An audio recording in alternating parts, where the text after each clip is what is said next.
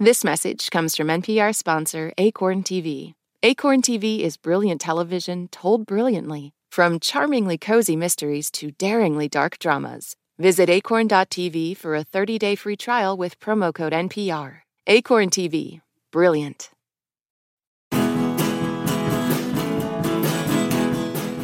In the extremely divisive film Beau Is Afraid, Joaquin Phoenix stars as a schlubby, anxiety-ridden middle-aged man whose existence is an extended nightmare of guilt, shame, dread, and paranoia. It's the latest film from writer and director Ari Aster, and it follows Beau as he attempts to visit his mother, only to get repeatedly frustrated by a series of deeply disturbing obstacles that may be real or may be entirely of his own making. I'm Glenn Weldon, and today we're talking about Beau Is Afraid on Pop Culture Happy Hour from NPR. Joining me today is NPR producer Mallory Yu. Hey, Mallory. Hey, Glenn. Hey. Also joining us is Weekend Edition producer Danny Hensel. Hey, Danny. Hey there. And rounding out the panel is Switched On Pop producer Rihanna Cruz. Welcome back, Rihanna. Howdy. All right, let's talk about this film that is going to be so fun to talk about. So, Beau Is Afraid is the title. It's also the understatement of the damn year. Joaquin Phoenix plays Beau, who isn't just afraid. He's racked with paralyzing feelings of guilt, and those feelings render him docile, inarticulate, and paranoid. They also distort his view of the world around him. We know that because writer and director Ari Aster, whose previous films were Hereditary and Midsommar, show us Beau's world as he sees it and as he feels it. And Beau's world, it sucks. His downtown neighborhood is a hellscape, and he has a fraught relationship with his mother, Mona. She's played in flashbacks by Zoe Lister-Jones and by Patti LuPone in the present day. The film also stars Nathan Lane and Amy Ryan as a kindly couple who seem to want to help him get to his mother, but their motivations are shady. And their daughter, played by Kylie Rogers, absolutely hates him, as do most people he comes across. Audiences who come to Beau Is Afraid looking for a more conventional horror movie may balk at this 3-hour-long, navel-gazing, extended anxiety dream. And there have been social media reports of audiences reacting with anger, but that's what makes it so fun and so difficult to talk about. Beau Is Afraid is in theaters now, so here's what we're going to do. First, we'll go around the table and get some general thoughts and reactions. Then we'll take a little break and get into it. Plot details and spoilers. And we will talk about the ending. We'll flag that break very clearly so you know what's coming. Danny, let's start with you. What'd you think of the movie? Well, in a word. Intrigued? No, I am sort of two minds about this movie. I mean, I first found it very funny, and I think when it tries to be funny, it's extremely funny. It's pleasantly beguiling and mysterious. I didn't really feel its length at all. I was actually surprised when it ended. I thought there was like another hour left to go. And I think it's really insightful about the nature of anxiety and timeless things that we can be anxious about and have a panic attack over. But like I kind of felt with other Ari Aster movies, it kind of just at the end felt empty to me. Like at the end, you almost think this is 3 hours of, this kind of crazy maximalism to say what? Like, I feel like the end result is that Job had a Jewish mother. Like, I just feel like these aren't real people, and they're sort of like chess pieces that Aster is sort of playing with. But for whatever reason, this one just didn't quite stick the landing for me. Yeah, didn't quite stick the landing is kind of an Ari Aster leitmotif, I think. Yeah. Mallory, what'd you think? Yeah, so I'm also pretty ambivalent about this movie is what I would say. I like Ari Aster as a director, and I think he takes, a huge bite with this movie. I'm not really sure that he could really chew everything he bit off in this. And maybe this is as annoyingly indecisive as Beau is throughout the whole movie, but I liked it until I didn't. It worked until it didn't. It's a little too, if that makes sense. Like, it's a little too meandering. It's a little too long. But I don't necessarily know if that means that I dislike it. It didn't really take away from my being able to kind of get into Beau's journey and follow this horrible journey along. And I think that if you're a fan of Ari Aster's work already, it's an interesting watch, and it signals a growth in this director, and I think as a storyteller, that I found really interesting.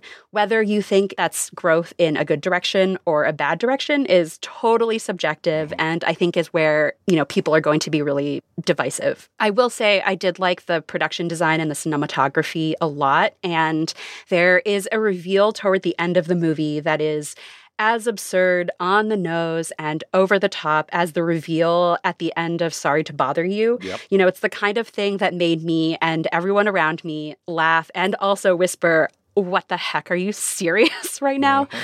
I found it really funny when it was trying to be funny and didn't quite coalesce at the end the way that I was really hoping to. And I almost feel like that's the point. It's supposed to feel sort of pointless. This 3-hour journey is kind of supposed to feel like you don't win or you don't know who's won at the end.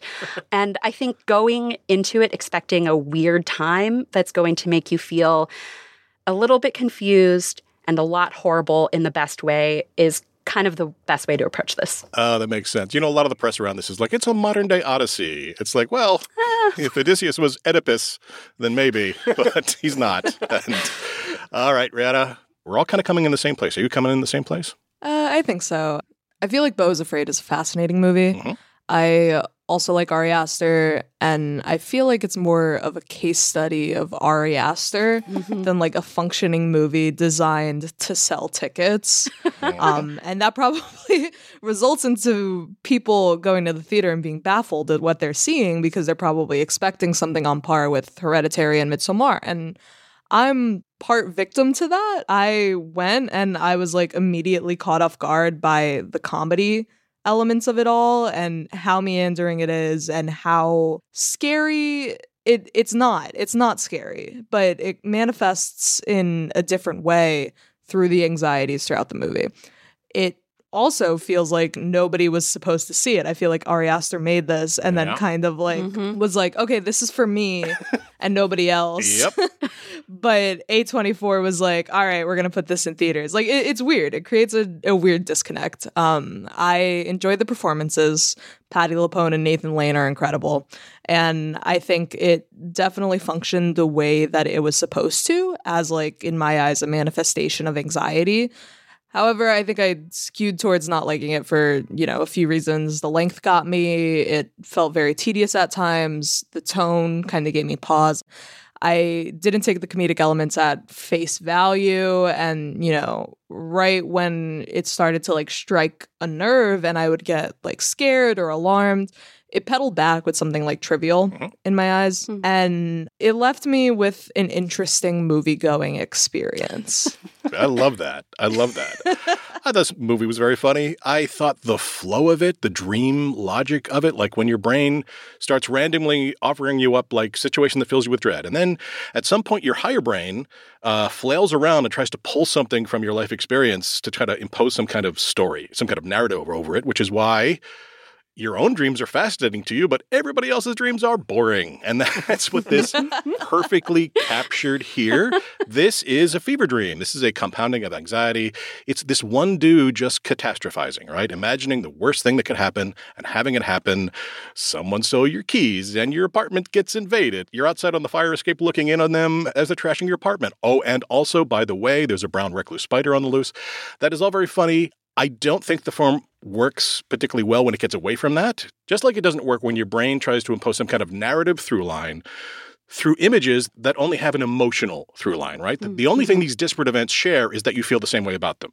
We do get a comically overcomplicated explanation for what's happening to Beau toward the end of the film, which we'll talk about. I had to put up with that because that's how dreams work. And I'm really glad the actor involved in that explanation gets a chance to chew through the monologue that they chew through. They do a great job. But as much as I was loving that as it was happening, I felt like it was working against everything else in the movie, which is so intuitive and emotional and imagistic. Because there are moments in this film where it's not fighting itself like that. The fact that this 40-something dude who lives on his own keeps referring to his mother's house as home. That is very intentional. That is wonderfully kind of thematic. It all ties in. It comes back later in a very funny line. And it's one of my favorite things about the movie because it's something that could be true objectively and also emotionally. It's when those two things are working together in like tandem, where in much of the movie, I just felt that those two worlds were kind of fighting each other. The movie that I kept thinking about was Eyes Wide Shut, which is a movie that is also very much a fever dream of a sense. But that's a movie that I adore, that I feel like I was with the entire time. Beau Is Afraid to me seems almost mean-spirited and prescriptive. Like, I have a very literal explanation for why I feel this way, why this is all happening. Whereas I feel like a movie like Eyes Wide Shut is more open to the possibilities of life. It's more grounded in reality, even if it has a ton of surreality baked into it. And I feel like that combination, that balance, works a lot better than the sort of like wild oscillation between total fantasy and hard grounded, although kind of unbelievable reality. I mean, the film I was reminded of most was Mother! Exclamation point. I like this film so much more because Mother was just this very rigid allegory dressed up in a lot of dreamlike execution. This is the opposite. This is a dream with a kind of structure imposed upon it. This feels a lot more organic and less contrived and less overdetermined than Mother did. That's funny because I feel like the opposite. I enjoyed Mother a lot more than I enjoyed Beau Is Afraid because Beau Is Afraid felt very nebulous to me, and it was hard to trace the different metaphors that were happening. But the themes in Beau Is Afraid, I kind of picked up on here and there. And I was like, oh, this is a Jesus allegory, right? And it kind of lost the thread for me as the movie went on and progressed. And maybe I was off, but I think like that sort of nebulous thematic elements is something that didn't really connect with me in a way that if the movie was more direct and transparent with its themes, it would have. Well, I have seen people online trying to treat this film as a puzzle box to parse out the bits of it that are objectively true and what's in his head. Like, do not do that. No. It doesn't matter. Don't do that. You are a raccoon. This is cotton candy. Do not get it wet. You won't like what happens. It's a waste of effort. It's a waste of time. You're just going to get dashed against the rocks of this movie's weirdness. Let the weirdness stand, I say. All movies are dreams. Exactly. Yeah, just go along with it. The excess is the point. I mean, that opening act set in that kind of hilariously vicious road warrior hellscape of urban decay. I mean, to a Fox News viewer, that's going to play like a documentary, but everyone else is going to know what's going on, right? I loved it. Loved it. I spent that whole part of the movie with my shoulders up to my ears because I just felt so intensely uncomfortable. I felt his anxiety and his paranoia in that. Like, I do struggle with anxiety, and it does sometimes feel like everyone on the street is staring at you specifically, and they're targeting you, and every interaction that you have, even a simple one at the drugstore, is unpleasant and skin-crawling and panic-inducing. And I think that's where Ari Aster works the best, when he's just trying to make your skin crawl. Yep, definitely. He really got me there. Yeah, I would agree that nothing in this movie is particularly scary, but there's so many specific moments that I feel like tap into something that is a deep fear of people just like giving you a look, or later in the movie when he's living with a teenager. And, you know, Glenn, I disagree. I don't think the teenager hates him. I think he's just terrified of, you know, someone who's not an open book that he has to read further into. Good point. Yeah, I was not like jumping in my seat, but later that night, I was like, oh my God, that's something that really does terrify me, truly. We're going to take a beat now, and when we come back, we're going to get into some pretty specific plot details and spoilers. And so this is your moment. Don't say we didn't warn you. If you haven't seen this movie and don't want to get spoiled, head now toward your nearest exit, which, remember, may be behind you.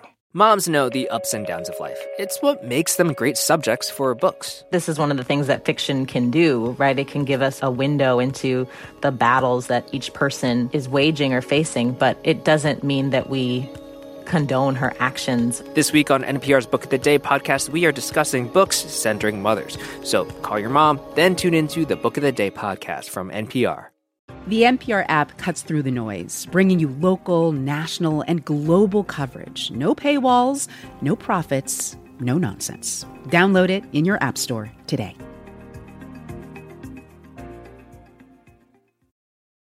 There are a lot of issues on voters' minds right now. 6 big ones could help decide the election: guns, reproductive rights, immigration, the economy, healthcare, and the wars overseas. On the Consider This podcast from NPR, we will unpack the debates on these issues and what's at stake. You can listen to NPR's Consider This wherever you get your podcasts. Let's get into it. This movie all seems to be taking place inside Beau's mind, but there is, believe it or not, an overarching plot underneath it all that the movie sort of asserts. I mean, here's what I think the movie's reality is ostensibly, right? The trigger of this story is Beau's inability to visit his mother as he'd planned, and his very rich and powerful mom is so incensed by this that she fakes her death and gets her employees to put him through a series of trials, filming him all the while to get him to admit how he's failed her as a son. And while she's told him all his life that his father died in the act that conceived him, this was a lie meant to keep him from being with any woman besides her. His father is in fact alive, though trapped in his mother's attic with Beau's feral, forgotten twin. Beau's dad is a giant penis monster. And then there's Parker Posey, who plays Elaine. She's Beau's long-lost childhood crush, for whom he's carried a torch for decades. They are reunited at his mother's house, only for her to die suddenly, mere seconds after they finally consummate their relationship to the strains of the best Mariah Carey needle drop in recorded history. There's also an extended sequence in this film in which Beau seems to find refuge in art, specifically in a play put on by a traveling theater troupe. We are meant to see this, I think, as Ari Aster suggesting that art, making films perhaps, has the power to heal even someone as damaged as Beau, but then he pulls that rug out from underneath us too. The film ends when Beau kills his mother and is put on trial for his crimes against her, which include giving her less than impressive birthday gifts. He dies, and the audience for his trial starts filing out over the closing credits in much the way the audience of Beau Is Afraid is doing at the same time. Obviously, this movie is meant to unsettle, to disturb, to annoy, but it's difficult to talk about without dealing with it as a whole, including that ending. Those endings, all 6 of those endings. So, Rihanna, can I start with you? Let's get into it. As a whole, spoilers abound. What'd you think? With the spoilers in mind, I do stand by the fact that it feels like a case study of Ari Aster, especially with the play section being described by you, Glenn, as it may be standing for art, like saving us from our own anxieties and seeing our troubles reflected on stage. Like, I think there's a lot of really personal elements in the movie, and whether or not those are successful, like I don't know if that landed with me the way that the movie wanted it to, but I think that meandering sort of, like you said, 6 different endings plot ending with, Richard Kind, ruling over. Hey, Richard Kind. Yeah, but ending with the trial of Beau for his sins, it evoked Truman Show comparisons for me. And that's a movie that, I love. Oh, yeah. But I think that Beau Is Afraid sort of pales in comparison to that because of how meandering it is. And honestly, over the course of this conversation, I'm realizing that maybe I misinterpreted the movie, where it is supposed to be like a dream and it's supposed to not really make sense, and everything is supposed to sort of flow in and out as Beau goes on this odyssey. And I think the movie is successful in doing that because I left confused. But was it for me? No.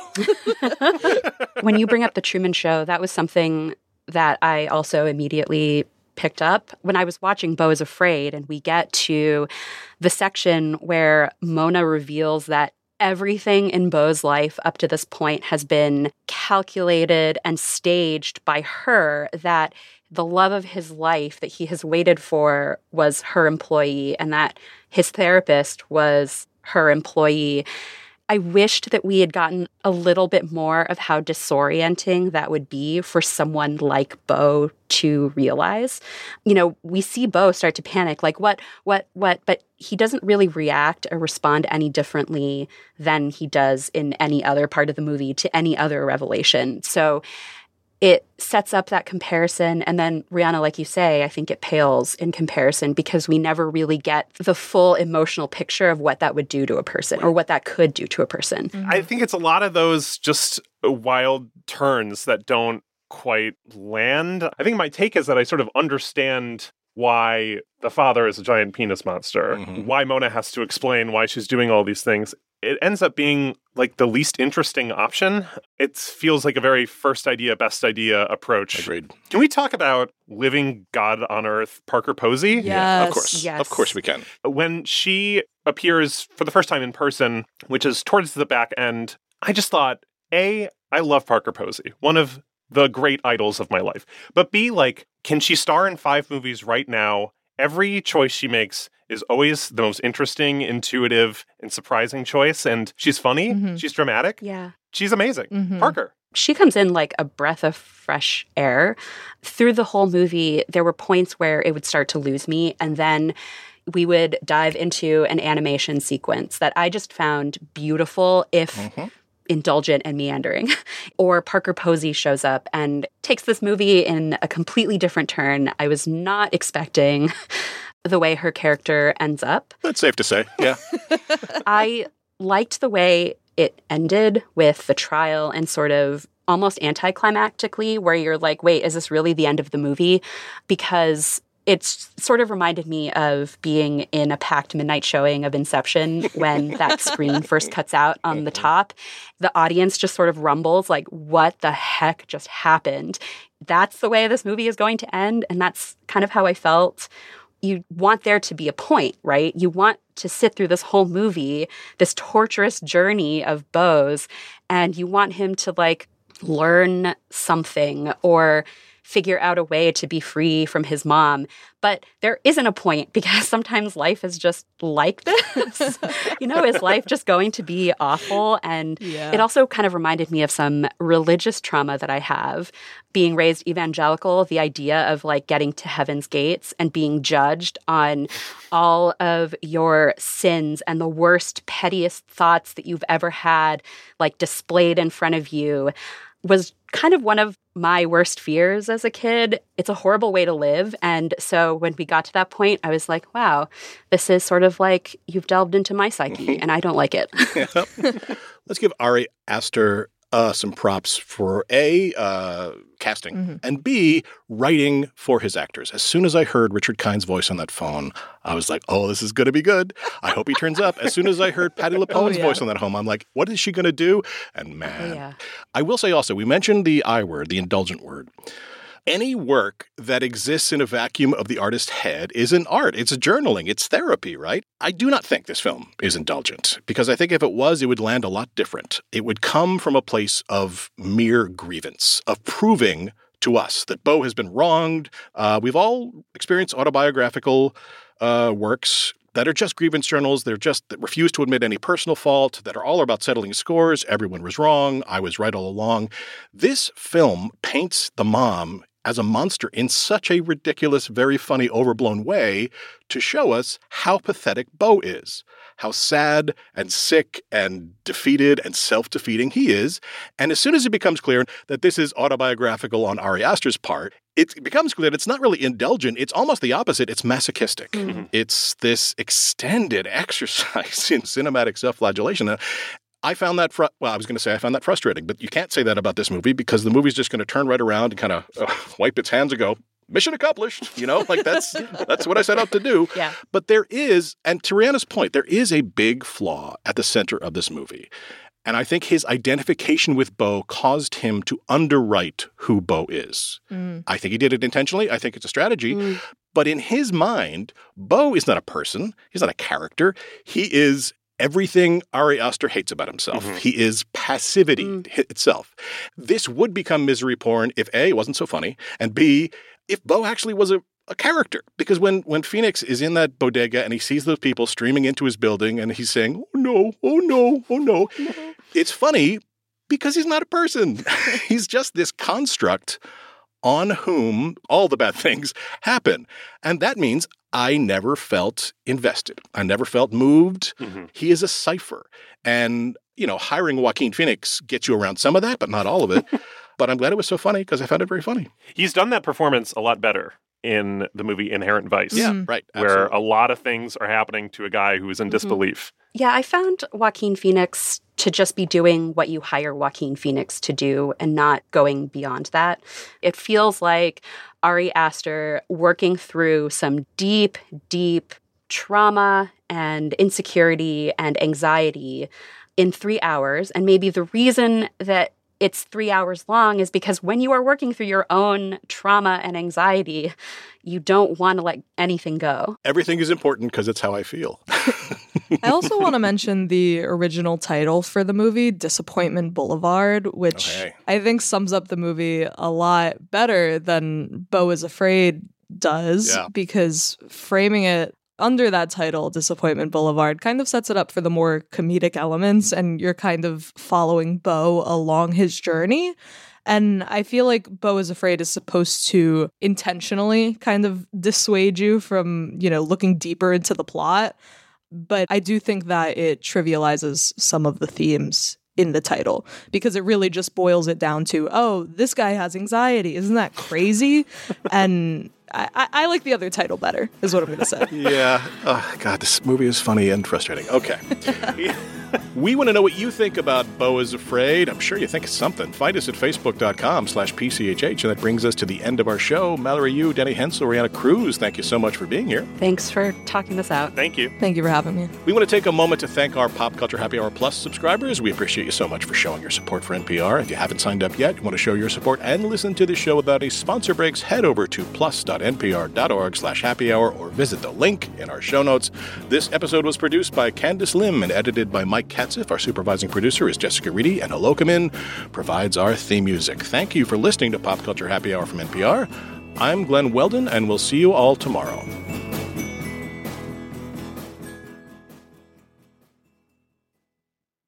The Bullseye podcast is, according to one journalist, the, quote, kind of show people listen to in a more perfect world. So make your world more perfect. Every week, Bullseye puts the pop in culture, interviewing brilliant authors, musicians, actors, and novelists to keep you on your pop culture target. Listen to the Bullseye podcast, only from NPR and Maximum Fun. Feel like the world is on fire? Shortwave is your antidote. We find joy and beauty in the science of the planet we live on. How people are taking action in the face of climate change, the many weird and wonderful ways animals have adapted to a changing world in the past and present, and how technology is pushing us forward. Listen now to the Shortwave podcast from NPR. Here at Planet Money, we bring complex economic ideas down to earth. We find weird, fun, interesting stories that explain the way money shapes our lives. Inflation, recessions, the price of gas, we've got you. Listen now to the Planet Money podcast from NPR.